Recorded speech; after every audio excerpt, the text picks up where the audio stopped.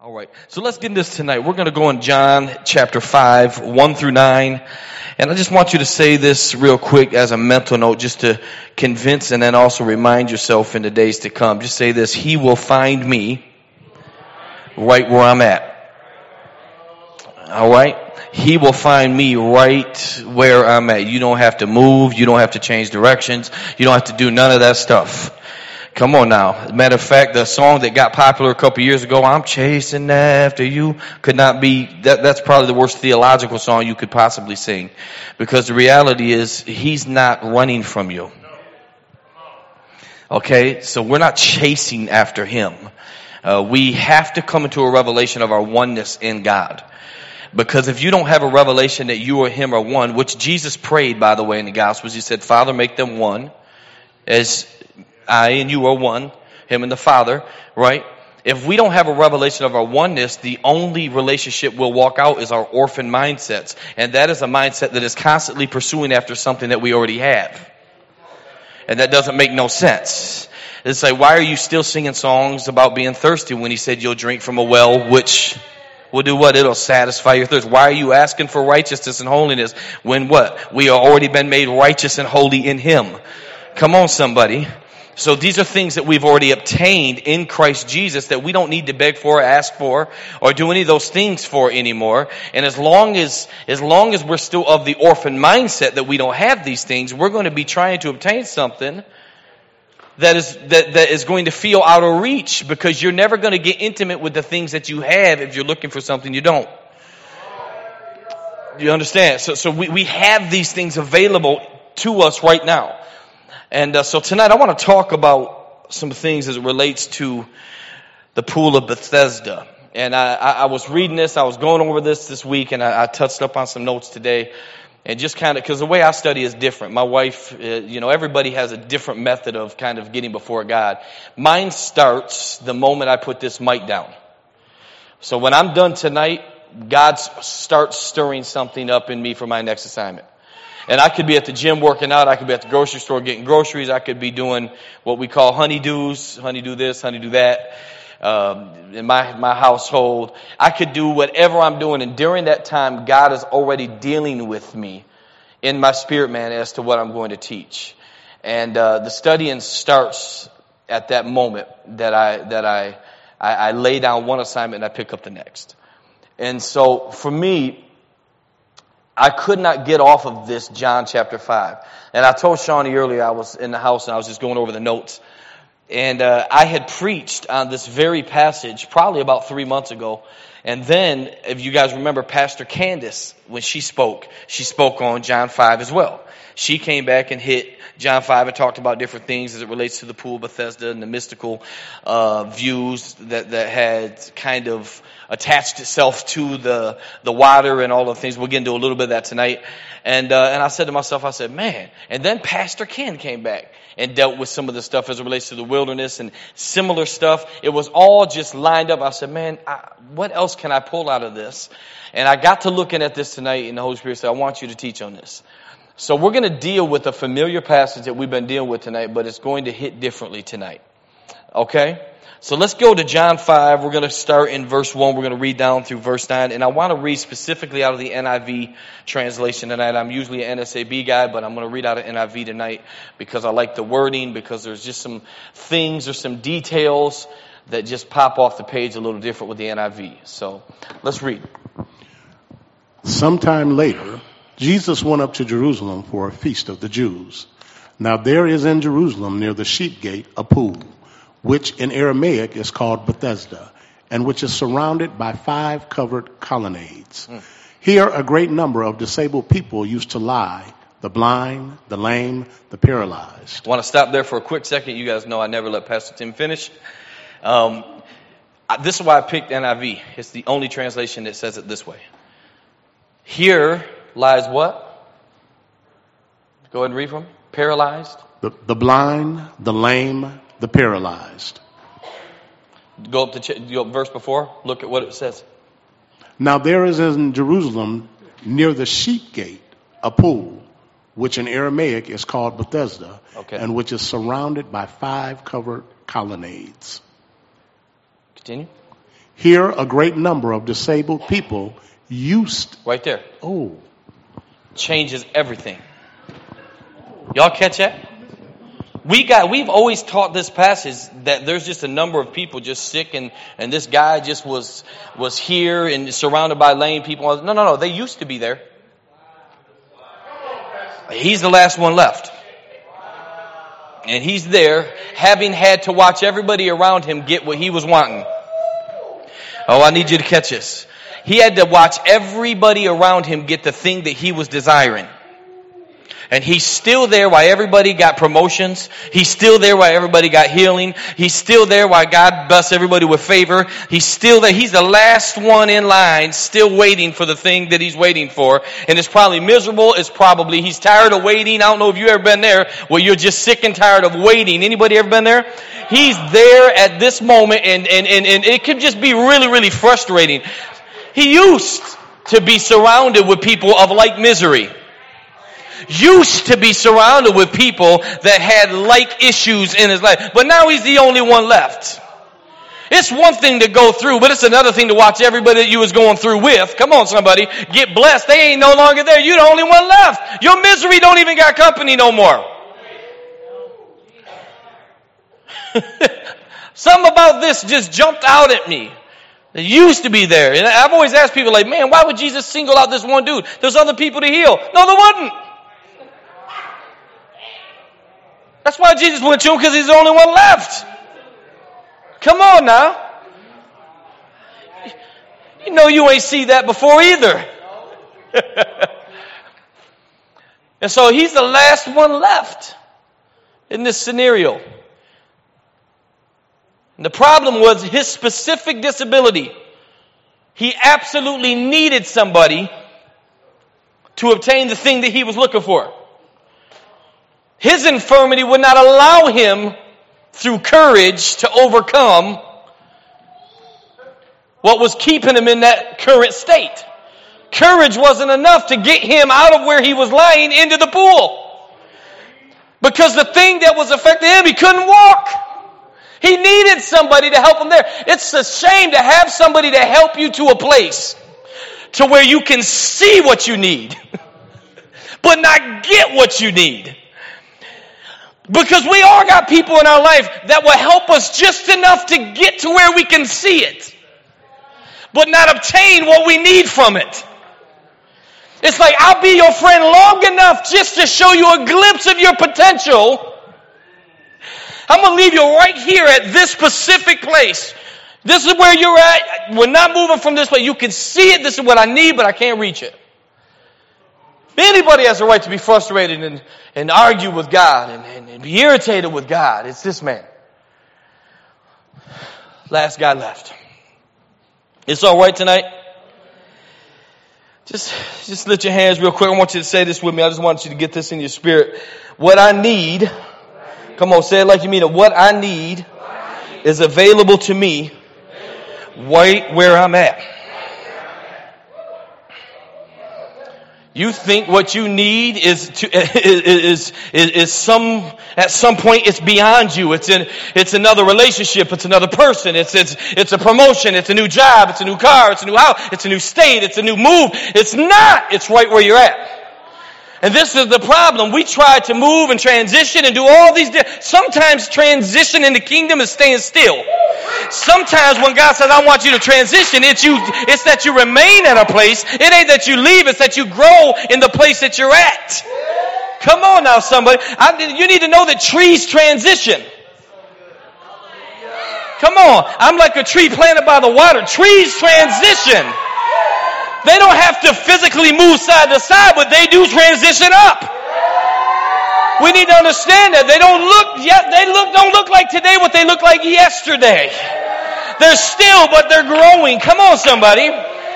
Transition is not always what you may think it is.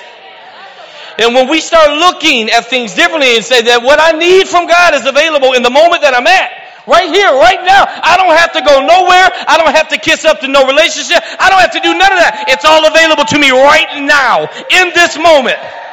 Amen, somebody. Woo.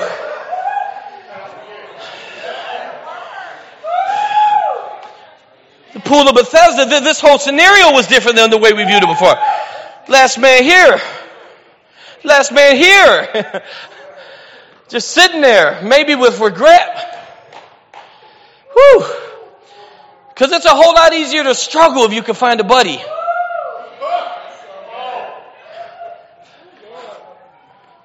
Yeah. It's a whole lot easier to struggle if I can find a buddy in my struggle. If I can find somebody that has the same weakness, it makes it a little less condemning. Oh yeah, oh yeah.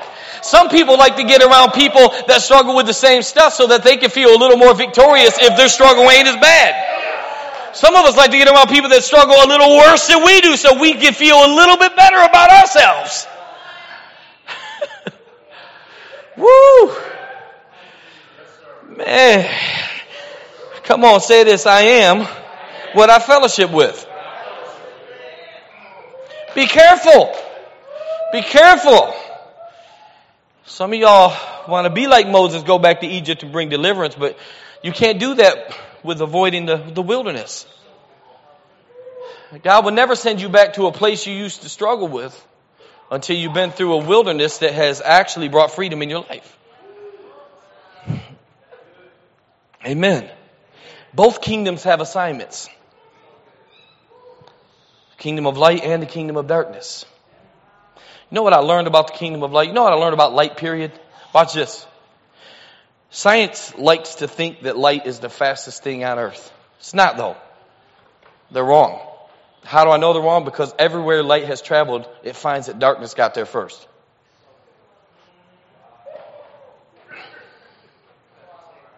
Let you think about that for a second. Everywhere light travels, darkness was there first. It's okay tonight. I don't want to get too into that, but let's continue here. Let's continue to read.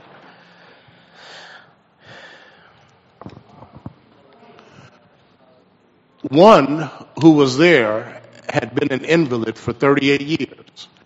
When Jesus saw him lying there and learned that he had been in this condition for a long time, he asked him, "Do you want to get well?"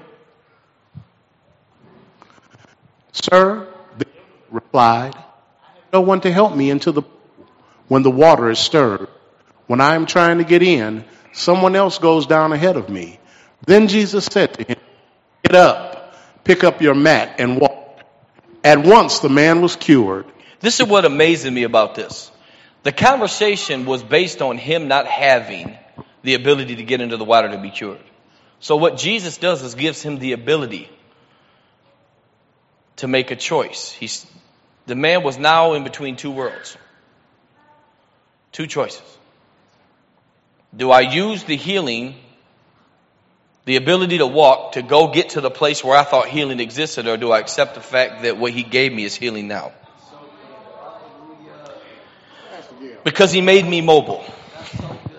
And when you're mobile, you're going to follow the path that you think is going to be the path that is going to bring you whatever it is that you're looking for.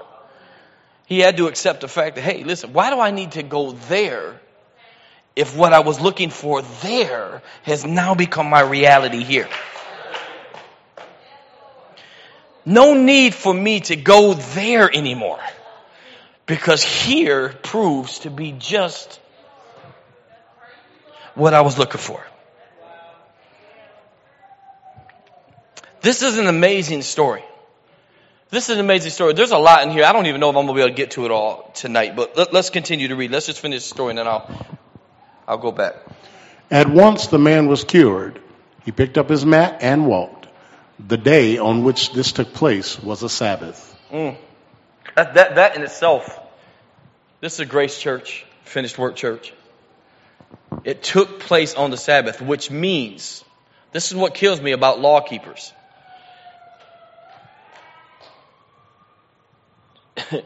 They'll say, well, you shouldn't break the law, but here's the beauty of it, is that Jesus broke the law all the time.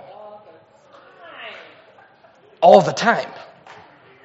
No, he didn't, they'll say. Well, then why was the Pharisees, who actually didn't read translations of translations, they was way more familiar with the law than we are, or anybody in the 21st century. Why did they assume he did?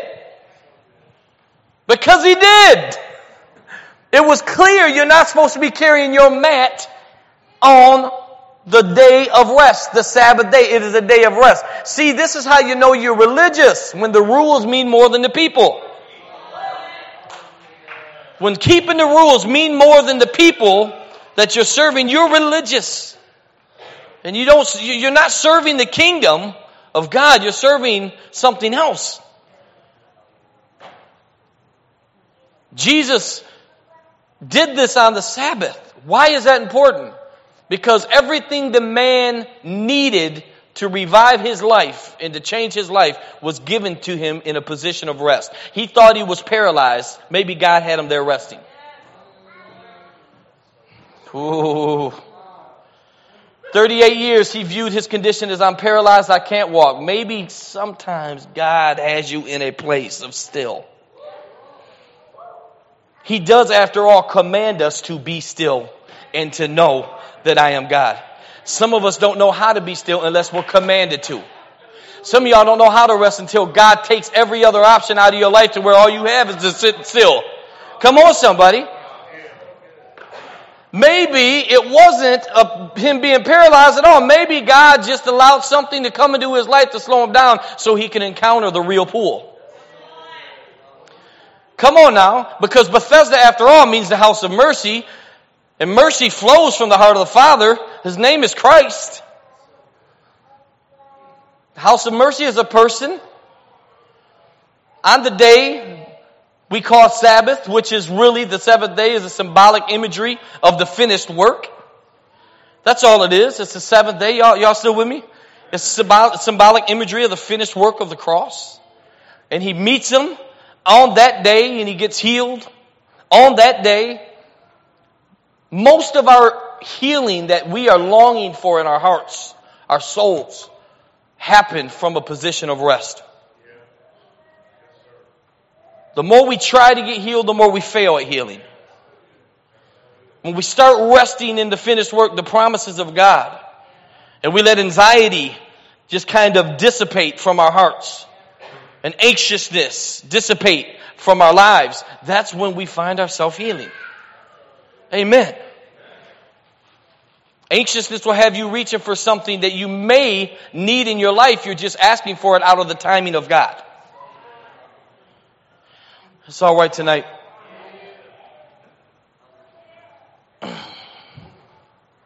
It's important, the timing of God. It's important, the timing of God. Without the timing of God, the very thing listen, it could be a divine gift that God is putting in your life. It could be a relationship that God has just right now that is purposed for your life, but outside of the timing of God, it serves the purpose of the enemy. There are struggles that are necessary. There are wildernesses that are necessary in the life of every believer, but there's also some that are not. You need to find out which ones are the Spirit leading you into them and which ones the Spirit saying avoid. Just because He works all things out to the good, that does not mean you should just casually jump into a situation or struggle just because He works it all out for the good. There's other ways to learn the same lesson. Amen, somebody. Remember last week I told you that 90% of the life of Christ was process, 10% was ministry.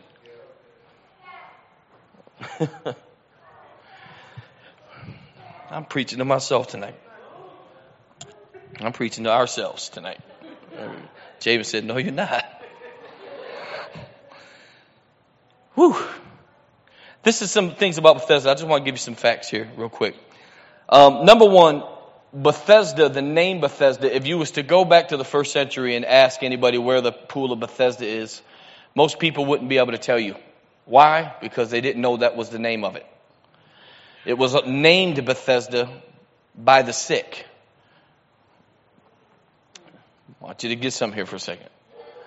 The sick people is the one that called it Bethesda, House of Mercy. Why? Because these 5 porches was actually like some sort of a resort for the wealthy.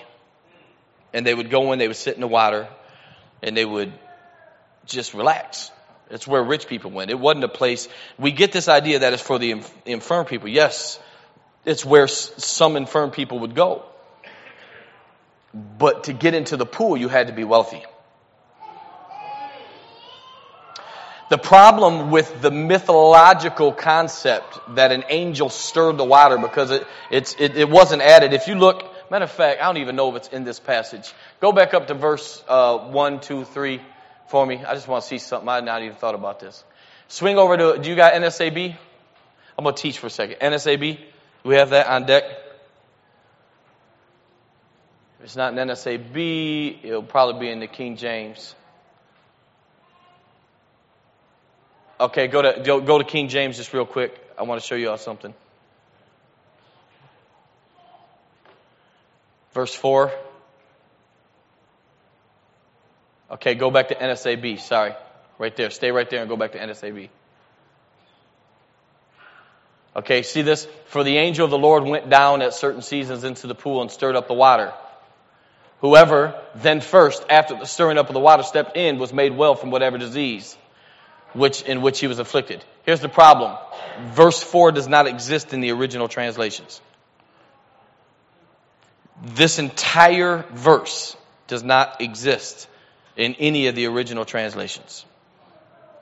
Because it was, to most scholars, mythological. It was folklore. It was something that kind of was added to the translation to make sense of the translation, right?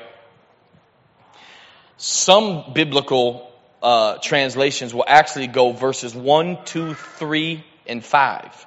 They don't even have verse 4. You can do this study in your own time. It'd probably be in your translation. Just look at it. 1, 2, 3, and 5. No verse 4. Why? Because it wasn't there. Okay, King James puts it in there. We know I've taught you on italicized words that are leaning. Why? Them are added to make sense of a context that they could not explain because I had fragmented manuscripts back then, and so they was trying to piece it all together. Remember I told you David said, the fool has said in their heart, there is no God, there is italicized. Take that out. It reads better. The fool has said in their heart, no God.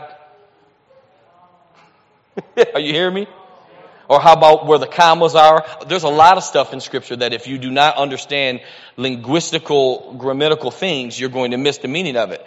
You know, where the Spirit of the Lord is, there is liberty, right? Where the Spirit of the Lord is, there is liberty. Actually, the original translation says where the Spirit is Lord, there's liberty. Big difference. Where the Spirit is Lord, there is, come on now. When the enemy comes in like a flood, comma, the Lord will raise up a standard against them. Problem is the enemy doesn't have a flood and he can't use it. Here's where the comma actually goes in the original translation. Where the enemy comes in, comma, like a flood, the Lord raises up a standard against them. The comma's in the wrong place. Why? Because, again, of manuscripts that was not preserved well enough. We've uncovered a lot more manuscripts now to make sense of all these things. When the enemy comes in, comma, like a flood. What was the flood? Noah. Who raised up the righteous on the flood? God did, not the enemy. And then Jesus, the true ark, comes walking on water. Why did he walk on water? Not to impress you, but to fulfill what happened in Noah's day. Come on now. What bird brought back new life when the ark landed on the mountain that actually in the Hebrew means the curse is reversed? When it finally hit on the top of the mountain, what bird did they send out looking for new life? And which one brought it back? A dove. Why? Why is the Holy Spirit symbolic of a dove? He's the only one that brings back new life. That's what he does. He's the only one that brings back new life. He's the one that actually establishes new creation. Come on, somebody. Okay, just a little side stuff. Is that all right? We need more teaching in the body of Christ so that we understand Scripture. So, a couple things I want to bring out here. Number one, Bethesda was a name that was given by those who were sick. Very important to understand that. I want you to stay with me because this is some deep stuff here. Bethesda was given by those who were sick. Nobody else called it the house of mercy. Why? Because what they used it for did not need mercy. Did you see this? What they was there to do was to relax. They was not there to cure any diseases. They was not there to do anything but just chill out. So the lame that went there was there, and they begin to give it a name. Why? Because the name was coming from a need. Most of our names come from a need. I'm going to let this sink for a second. Most of what we call you something, it's because of a need. When somebody calls you a liar, it's because they have a need for you to be truthful. You can tell a lot about what an individual needs from you by what they call you. It's not necessarily that there was an angel that ever stirred the water and anybody ever got healed, and I'm going to tell you why. It's real simple. Just look at the breakdown of the story. Literally says that the first in the pool got healed. Which tells me that whoever got in the pool really didn't need healing. Why? Because they was fast enough to get in there. The strongest are the ones that got the healing. That means the ones that was less sick got the healing. So all the people that really needed healing desperately couldn't get in. This makes sense? It was a mythological thing. We don't know why the water stirred the way they did, but they did. It could have been anything. A current. If you go to Israel right now and you look at different, if you go to the Jordan, there's people who can float on the water at the Jordan because of the salt content in the river.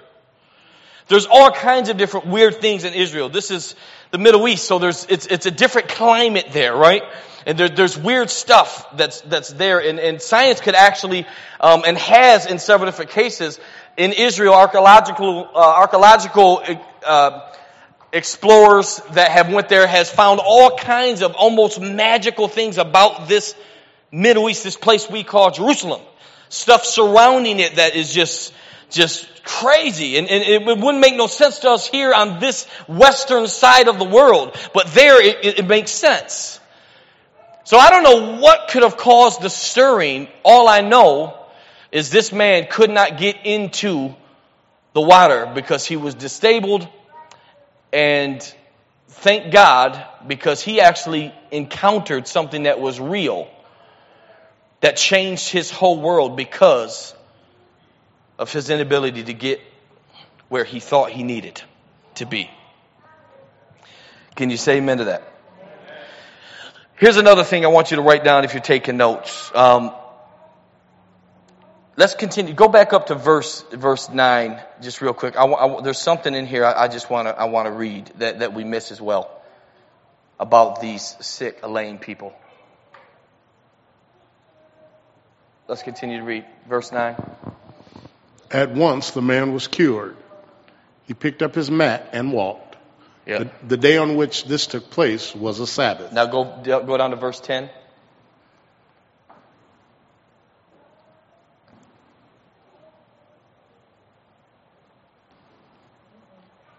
Verse 10. And so the Jews said to the man who had been healed, "It is the Sabbath. The law forbids you to carry your mat." But he replied, "The man who made me well said to me, 'Pick up your mat and walk.' So they asked him, 'Who is this fellow who told you to pick it up and walk?' The man who was healed had no idea who it was, for Jesus had slipped away in the crowd that was there. Later, Jesus found him at the temple and said to him, Isn't that funny? Jesus never lost him. I want you to watch it. Jesus never lost. There was never a moment he didn't know where the man was. The man didn't know where he was. But there was never a moment he didn't know where the man was. I don't know if that'll preach to you like it preaches to me. There's times I'm feeling for God. There's never a time he don't know where I'm at. Amen, somebody. There's times I'm saying, God, I don't know what you're doing. I don't know where you're at. I don't know how this is going to turn out. But there's never a time he says, I don't know where you're at. Oh, he's always acquainted. Oh, he's intimately familiar with where you're at. He knows everything. It don't matter what you said to him. That's the thing I love about God is he doesn't let our conversation with him persuade him. He listens because he loves, but it doesn't persuade what he knows. Amen, somebody? And then look at this last part. Watch what Jesus says to this guy. Ooh, watch this. And he didn't bring this up, Jeremy. Watch. He don't bring this up until the man was healed. There's certain things Jesus won't say until you're at a specific place. I need you to hear this. Watch what he says here. We don't ever read this part. See, you are well again. Stop sinning, or something worse may happen. Whoa! Whoa, we never knew that the reason these people was here lame at the gate, lame at the pool, was self-inflicted. Oh, the reason I'm here is because of something I did.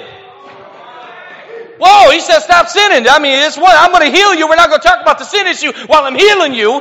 I don't want no condemnation right now. We're just going to deal with it. I'm going to let my love consume you right now. But now that you're healed, let's talk about what got you there. Let's talk about what got you in this position in the first place, because I don't want it to happen again. Come on now. Healing's not proof, an encounter with God is not proof that you'll never end up back there again.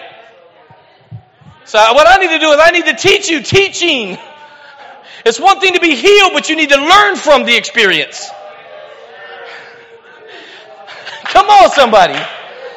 This is self-inflicted. Why are they there? Why are they lame? Why was he paralyzed? We don't know, but it's something self-inflicted. Jesus wouldn't have said, quit sinning. See, we don't like to hear this in today's gospel, especially grace preachers. We don't like to say this stuff, but I'm telling you, sin has consequences.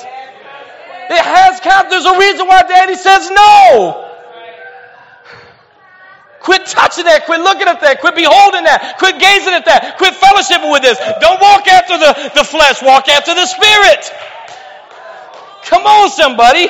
If you walk after the Spirit, you'll deny the lust of the flesh. This is Paul preaching this. The gospel guy. The grace guy. He's the one teaching. We don't want to hear that stuff no more because we don't want to get our feelings hurt. But it is the gospel. And I refuse to bow down to a culture that we live in today that don't want to hear the truth. You can't change the truth just because it don't fit what you want to hear. Come on, somebody. Man, if you ain't being persecuted because of your beliefs right now, I'm questioning what you're preaching. Talking about it's all love. It ain't love. That ain't love. Love has truth. Man, you know what I love about Scripture too? It never tells us to preach the truth with love, Jabin. It says preach the truth in love. When you're really in love with somebody, truth is the byproduct. There's a way to say it. Sure, you don't have to get up and, sound like you're trying to hit people over the head with the Bible, so to speak. There's a way to love people through it. And some truth, really all truth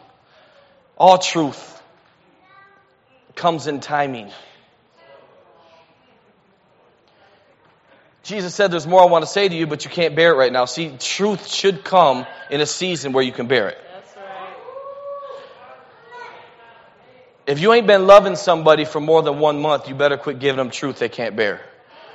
Because what's going to cause them to bear any amount of truth is them enduring a season of love from you. What does that look like? Sometimes it looks like healing first. Sometimes it looks like allowing them to bleed. Sometimes it looks like giving them space to mess up. Sometimes it looks like a mess and you just loving them through it. No condemning, no correcting. You need to know that correction, you should correct people with responsible, mature spirits. Not everybody's giving you permission into their life to bring you correction. Bring correction from you. Are you hearing me tonight? You aren't the chief correction apostle to everybody.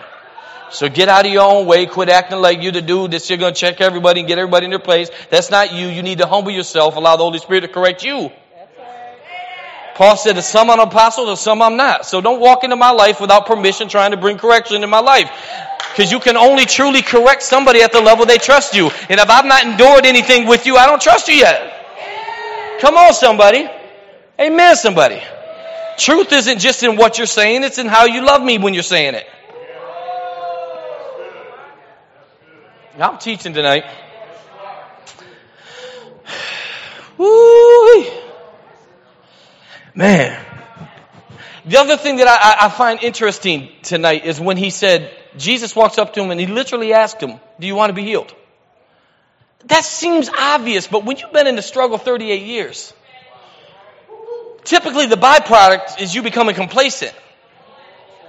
When you've been struggling for that long, I know it seems obvious to us who've only been in a 6-month struggle. Yes, I want to be. Are you kidding me? Yeah, no, but 38 years is different. 38 years, you've prepared your heart just for what it is. 38 years, you're looking for death. You're looking for other things. 38 years, time has went by. You quit hoping. You quit believing. It's too hard to hope. It's too hard to believe. Sometimes, you ever been to a place to where it's scary to hope anymore? Because you're tired of being let down? Have you ever been to a point where God asks you to pray for something so radically, like big, that you're afraid that it exposes the fear in your heart because you don't want to be let down? Come on, somebody. This is where this guy's at. 38 years. 38 years of watching everybody else get blessed. And you're going to sit up here and ask me if I want to be healed? Whoa. How many times have he attempted to get into the pool by himself? He'd said that they walked by him and they beat him to it. How many letdowns, how many failures, how many times has he struggled in his own strength to pull his body up? And then we know he's there because of some type of sin issue. So it's condemnation weighing him down. Condemnation always stops our legs from working. Let's get that for a sec. When you're under the spirit of condemnation, it stops you from gaining momentum in your life. Real growth. This man was, golly. It seems just obvious. Like, do you want to be healed? That's a deep question to somebody been waiting for 38 years. Truth is, I don't know. I don't even know if it matters anymore. Ooh, I just felt the Holy Spirit right there. Not even sure if it matters anymore. It used to seem like something I would want, but the weight has killed all of my desire. Ooh. The weight has killed all of my desire, all of my hope, all of my dreams. This weight has absolutely destroyed all of it. Whew. So it makes sense why you would ask me, do I even want it? Just ask yourself real quick, do I want to be healed? Come on, say it again. Do I want to be healed? Jesus. You know, the truth is, the man was paralyzed 38 years. But here's a hard truth. Maybe some of us can accept, but truth is none of us are in waiting, and none of us ever have been. The only thing waiting in our life is our destiny. And it's waiting for you. We are actually living in a present assignment at all times. You say, well, I'm waiting for the fulfillment. No, you're not. God's already given you what to do today. You're not waiting. You've already got instructions. It feels like waiting because you're not focused on your now, you're focused on then. That's why it feels like waiting, but it's not really waiting. Because that's already set. What you're going to be is already written in history if you do what he's telling you to do. It's waiting on you. You're not waiting on it. The only one moving is you. That's stationary. It's set in time. It's set in place. What you're to become is there. It's July, whatever the date is. God knows it. July 4th at 7 p.m. You're going to get a phone call that's going to affirm everything that you've been doing in your life. And it's been there the whole time. It's set. It's waiting on you 3 years before to just simply do what he told you to do today. Hey, forgive Sister So-and-so. Forgive him. Love that individual. Work on yourself. Start eating better. Start disciplining yourself better. And then all of a sudden, here you are, 7 p.m., July 4th. Bing! Hey, God told me to do this for you.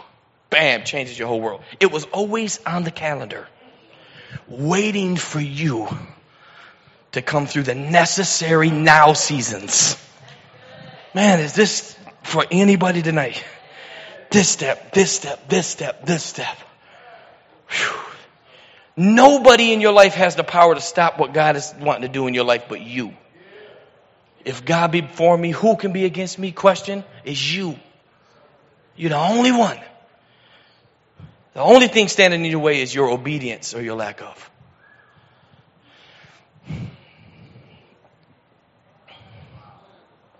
Jeez.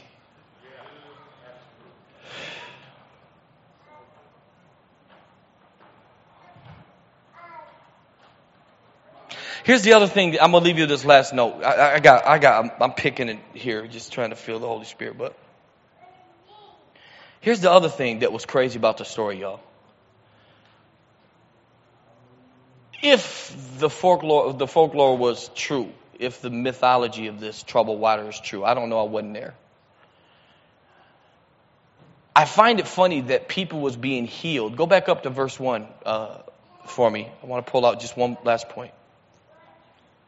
I find it very funny that how the angel was healing people.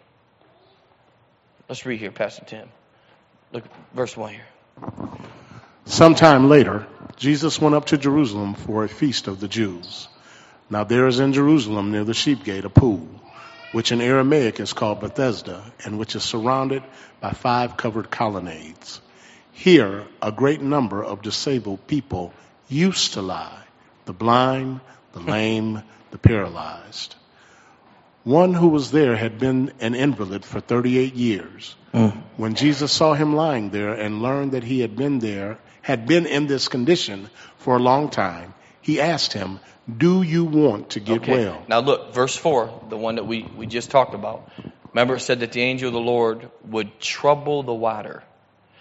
I find it funny that it wasn't peaceful waters that brought healing, but it was troubled waters. See, we keep avoiding troubled seasons. That's why you're not growing. If you run away from the fight, you're never going to be strong enough. It's troubled waters that God uses to bring you into the fullness of what He's called you to become. So I want to encourage you to quit cursing your tough seasons tonight. Quit running from them. Quit avoiding them. As a matter of fact, I'm praying that you get the courage tonight, church, to actually face whatever it is that God's asked you to face and run into that thing with the courage of the Holy Spirit. And allow God to do in you what He's trying to do in you. Do you understand how powerful you are? I study a lot during the week and I'm closing, but science is fascinating to me, y'all. It's fascinating to me. Science is not anti-God, by the way. You have atheistic point of views. And the thing that I love about atheism, most people misunderstand what atheism is. Most atheism is actually more rooted in agnostic atheism than it is dogmatic atheism, in the sense that most of them are humble enough to say we don't know.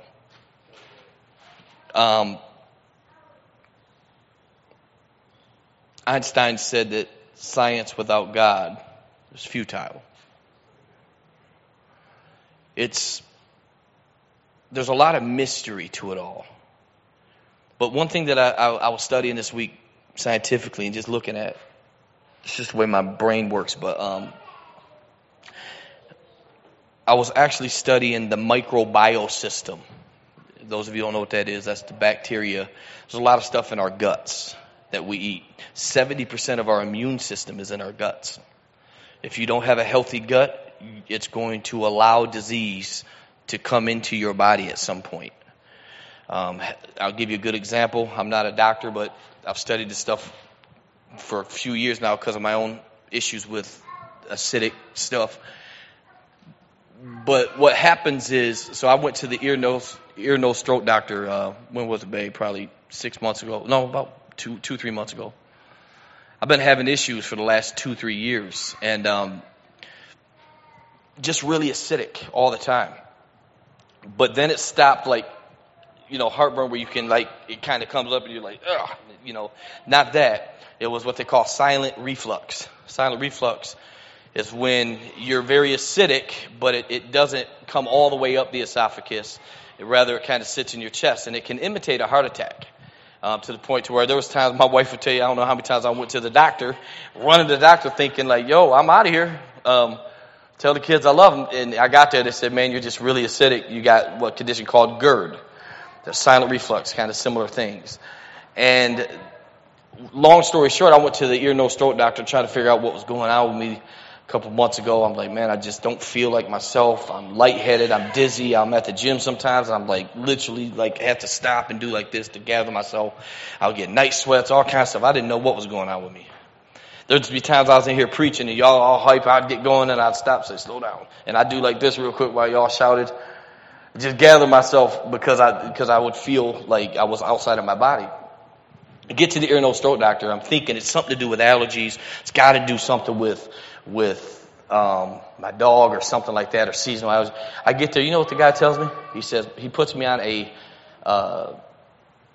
acid reducer. He says, man, everything you're experiencing with the mucus and everything in your head, your ear, your jaw, your lymph nodes, all this stuff, that's all coming from your stomach, man. I said, how? He said, it's your stomach. He says, what's your diet? I told him my diet. He said, it's definitely your stomach. Puts me on all this stuff. As soon as I start taking the stuff he put me on, within a week, everything changed. Feel much. Why? What happened was my body was producing mucus, right? Because it was trying to produce mucus to protect me from the acid. Because the acid don't belong up here, it belongs here. It's got a purpose. God gave it a purpose, right? To break down the food, to digest the meats, to digest the proteins, all this stuff. But up here, it becomes a danger because it's in the wrong place. And so my body would produce the mucus, and then the mucus would get all in here, and then I would get sinus infections, all kinds of stuff that was happening all the time because the mucus, what it does is all kinds of infections hide within the mucus, and most diseases come from mucus in your body and all this stuff. And so it's your body trying to protect itself, but in the attempt to protect itself, it's also opening the gateway to other diseases. And so I had all kinds of symptoms going on, y'all. Like, I was like, my wife tell you, I was miserable all the time. Miserable. And I got to looking at this stuff last night, and this doctor was on it. She was talking about, the first thing she says is, I don't know how anybody can't believe in God. She says, every cell, everything in your body is designed with a specific purpose. Everything. To not believe in God, you would have to believe that your lungs just kind of came into being and there happened to be oxygen for them. To not believe in God, you would have to literally believe that your heart just happened to come into place at the exact point of where it is, and there just happened to be blood flowing through veins to sustain that. Like the way she designed this, it blew my mind. What am I saying? God is real. Even without us knowing it by the Spirit, even creation points to the evidence of the existence of a Father. That was what they call intelligent design. That they designed us. Here's why I'm bringing this up. Do not think that you are just casually here for no purpose. If you're breathing air, it is attached to purpose. And if you are going to really do life the way God wants you to do life, I'm telling you, endure the seasons that He's called you to endure. And I promise you, the thing, not the universe, God will line it up for you. The way that it's meant to be lined up for you. And I'm telling you, there's no hater, there's nobody you've ever done wrong. Nobody can stop the plan of God once your obedience is in place. Once your obedience is in place and you go through the necessary seasons, it's going to open up to you like never before. Can you say amen to that? So let's stand to our feet tonight. We're going to pray.